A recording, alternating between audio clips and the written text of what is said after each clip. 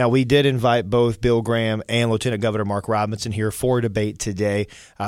Robinson did not respond to multiple attempts to be contacted, and Bill Graham said he would only debate if everybody was debating today. Why do you think it is that they refused to debate?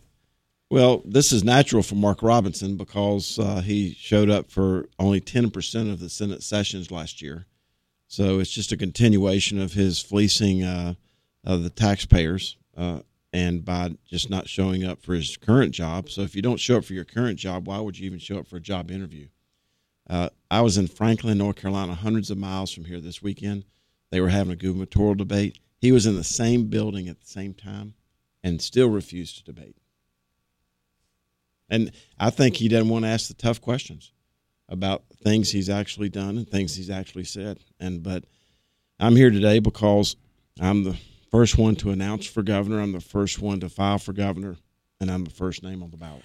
Treasurer Folwell, I think a lot of people were a little surprised when you announced the candidacy for governor because you seem to revel in the job of being a state treasurer, keeper of the public purse, as you always call it. And there were those who thought that you might be another Harlan Boyle, someone who wanted to stay in that job for many, many years. It's been an honor to be the keeper of the public purse. I'm the first Republican elected treasurer since President Ulysses S. Grant. And every positive thing I've ever said as the state treasurer, I need for your listeners to know that I'm standing on the shoulders of a lot of hardworking state employees who've put me in a position to brag on some of these accomplishments. Retiring 60% of the state debt over an 8-year period of time. The corporate income tax is being eliminated. Personal income tax has fallen in half, so the NC lapel pin that I normally wear stands for nothing compares. In answer to your question, at 65, I have the energy of a teenager. I said that in Boone the other day, and this lady came up and said, my teenager doesn't have any energy at all.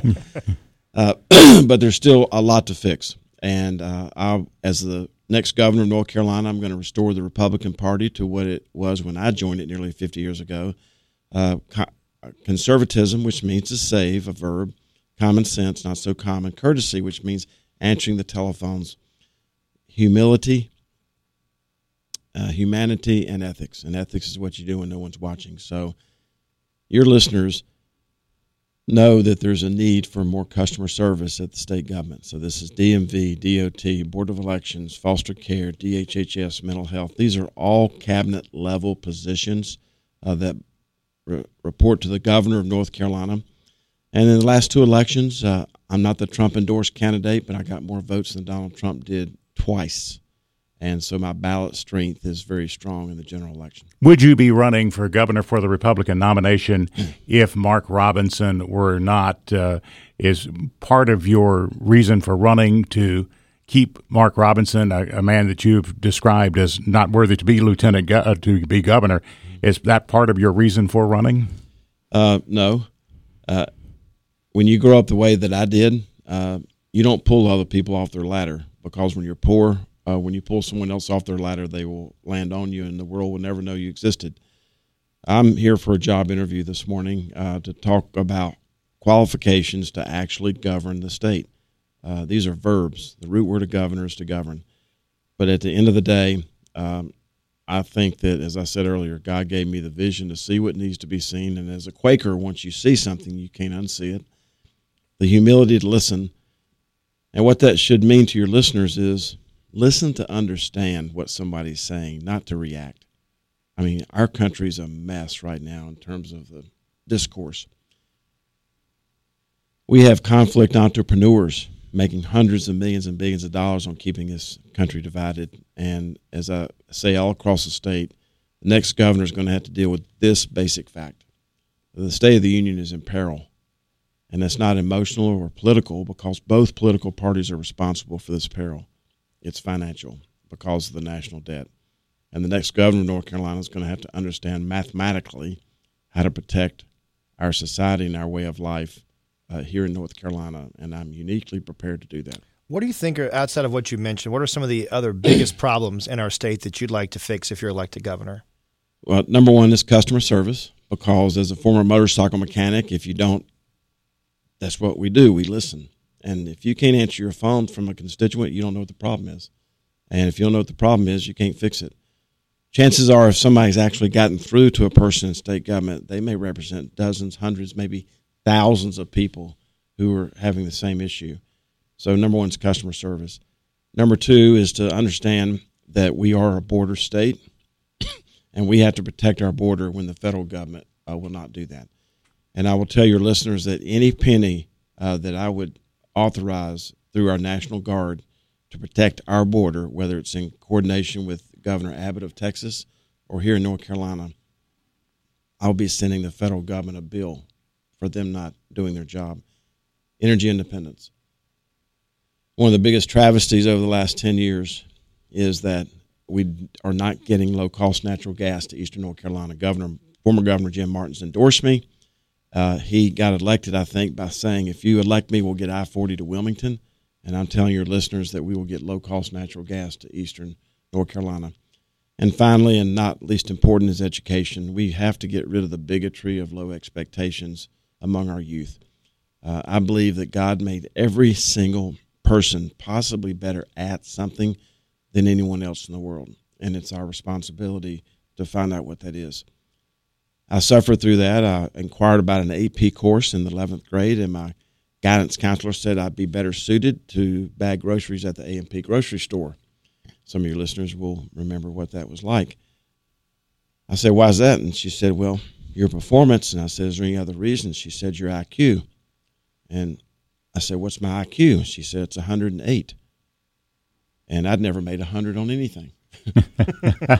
I'm wondering where I got the 8 credit points. I now know that 108 IQ is not so great. But my point is that I'm not the most hateful, I'm not the most rageful, I'm not the richest, I'm not the tallest person running for governor, but I'm the one who can actually govern and explain conservatism without offending people and attack problems, not people. You said during your campaign, Mr. Treasurer, that you want parents to be parents. What did you mean by that? What I mean by that is that what COVID did is it put sunshine on what parents thought was or was not happening in public schools. And we have laws on the books, a new Parents' Bill of Rights that was just passed. We have counties across North Carolina who are saying we're not going to implement that. But number one, let parents be parents.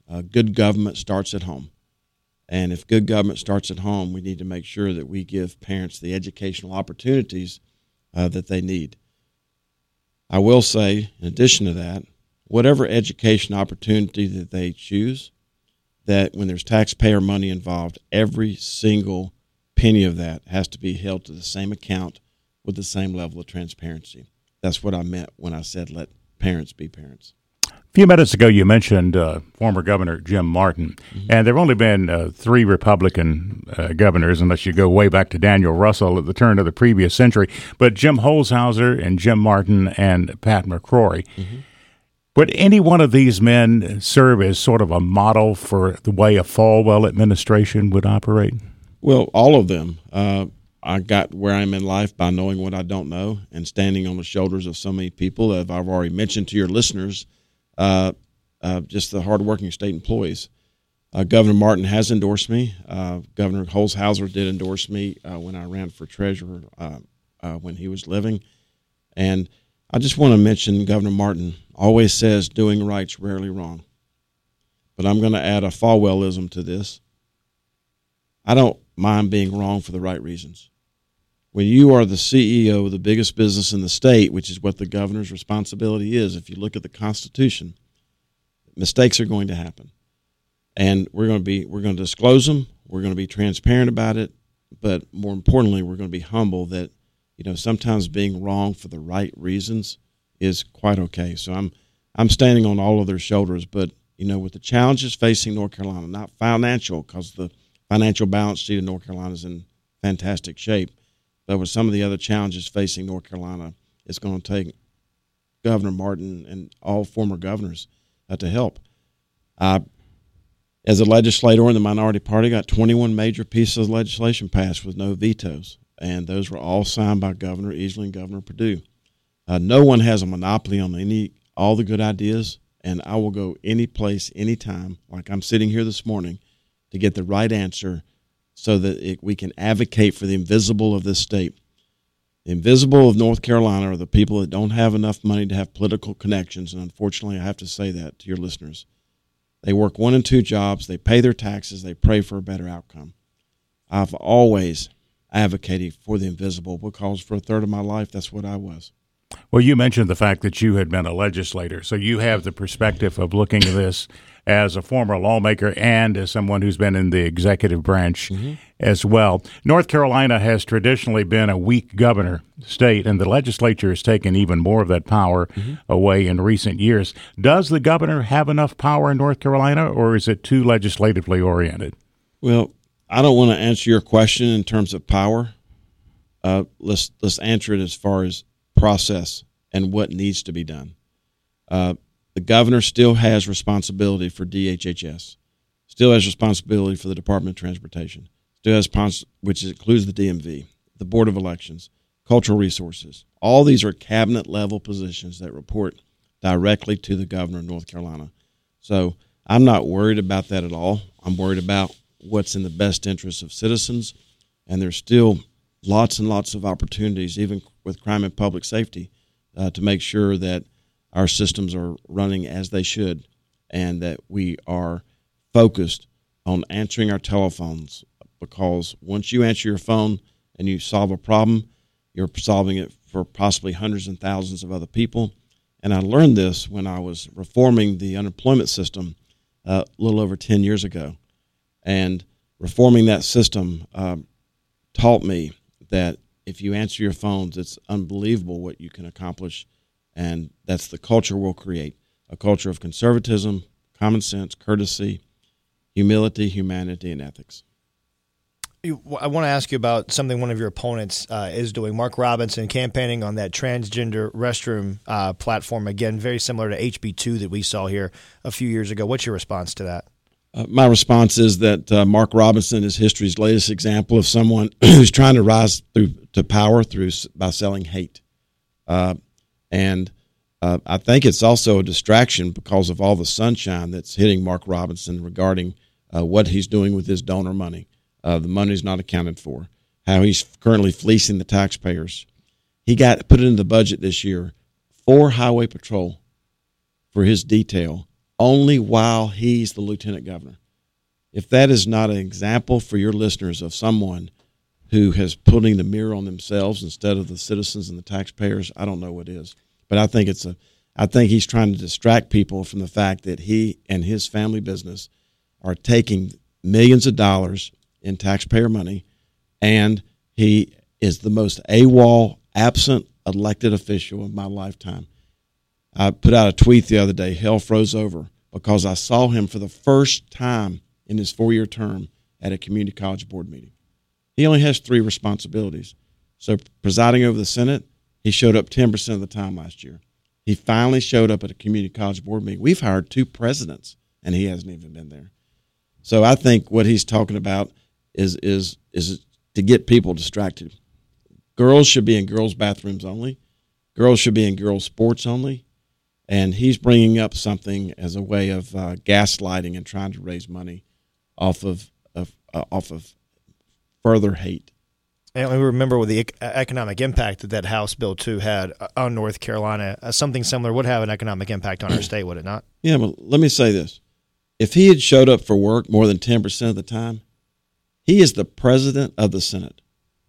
If he has a problem with a piece of legislation not being strong enough or not being enforced, then he should learn how to pass legislation. He is the president of the Senate. So all he does is he's Ernest T. Bass, that fictional character on the Andy Griffith Show. Every problem is a window and every solution's a rock, and he sees a window and he picks up a rock and he throws it and he gets to giggle and go to the next one. I mean, that's exactly what anybody who's watching what's going on has observed. And that's why the number of undecideds in this race continues to grow and his support continues to go down. So I have to ask you this question. Should you not win the Republican nomination for governor, and we end up with a race between Mark Robinson and Attorney General Josh Stein in the fall, both of whom serve on the Council of State with you, would you support Mark Robinson as the Republican nominee? Well, I don't accept the premise of your question because that's not going to happen. Fair enough. I do want to ask one treasurer question since we do have you here. Okay. The all the weight loss drugs. We've heard a lot about the weight loss drugs in North Carolina no longer being on state health plans. Can you help explain to our listeners why these medications are no longer going to be offered on the state health plan? Sure. My wife, Cynthia, and let's thank all spouses of candidates and elected officials. By the way, at the Council of State meeting last week, you asked that it be adjourned in her honor. I think she was attending with you last week. Well, it's actually Toby Keith, but they don't look anything alike. Yeah. But I was gratified that she was there. She says, put things in context. Very quickly, the General Assembly appropriated a 4% bonus to 250,000 retirees last year. 250,000. That was $170 million. This one weight loss drug, which I'm holding up in studio, is being prescribed to 22,000 people. Less than 10% of 250,000, and it's costing us $170 million. And so, obesity is a serious issue. 5 years ago, before anybody started talking about this, we eliminated the cost of insulin for our state employees because insulin adherence, that's a tough word for a stutterer, insulin adherence is very important. We're not questioning whether this weight loss drug Wegovy works. We're questioning what we pay for it. This could cost retail up to $1,600 in this state. In Denmark, the home country of this corporation, it costs $250. All we're asking is for this corporation to sell this drug to those that teach, protect, and serve for the same price as they charge people in their home country. Because if we had continued on the path we were going, the individual premium for state employees could have doubled because of one drug that 22,000 people are taking. There are 700,000 people on the state health plan. You, sir, of course, have served on the Council of the State during your time as state treasurer. The Council of State's going to look very, very different next time because so many people are not running for re-election. You, the Attorney General, the Lieutenant Governor, Commissioner of Labor. We have a new state auditor. Are you concerned about what's going to be a whole lot of people learning new jobs come next year? I'll tell your listeners that my door, my mind, and my heart will be open to any new member of the Council of State who's interested in any experience I have. I'll be convening the Council of State as the next governor of North Carolina, and I'll tell you it's going to be totally different. It's going to be open. It's going to be transparent. When folks like you from the media want to know how people voted on the Council of State, it's going to be available immediately. And as I mentioned earlier, where I'm a Quaker, so we talk in circles, and so we look people in the eye. There's going to be a lot of toothbrush meetings. A toothbrush meeting is when you bring your toothbrush because you don't know how long it's going to last. We're going to follow Robert's Rules of Order, and if God forbid we ever get into another pandemic, we're going to have open and honest long conversations with the Agriculture Commissioner to see how this is affecting food supply, with the Superintendent of Public Instruction to see how this is affecting public education, the Treasurer to see how it's going to affect finances. The Council of State is going to be run totally different when I am the governor of North Carolina and the chair of the Council of State, period. Mr. Folwell, I'll let you go with this thought. Obviously, we are less than a month away from the primaries coming up in early March. Where can people go to learn more about your campaign as they make their decision on who they're going to vote for in the Republican primary? I'm asking for their prayers and their vote and their financial support, and they go to DaleFolwell.com, and that's FOLWELL to learn more. And I would really like for them to go to the About Dale section, including the Donate section. There's a letter there from my wife about what she thinks about spending the last 35 years with me. It's a fantastic letter. People can learn more about me, and they can learn a lot about her, and she's going to be a fantastic First Lady. And they can go to DaleFolwell.com and learn more. State Treasurer Dale Folwell, thank you so much for being in studio this morning. Well, I showed up for the job interview, and I'm the only one who did.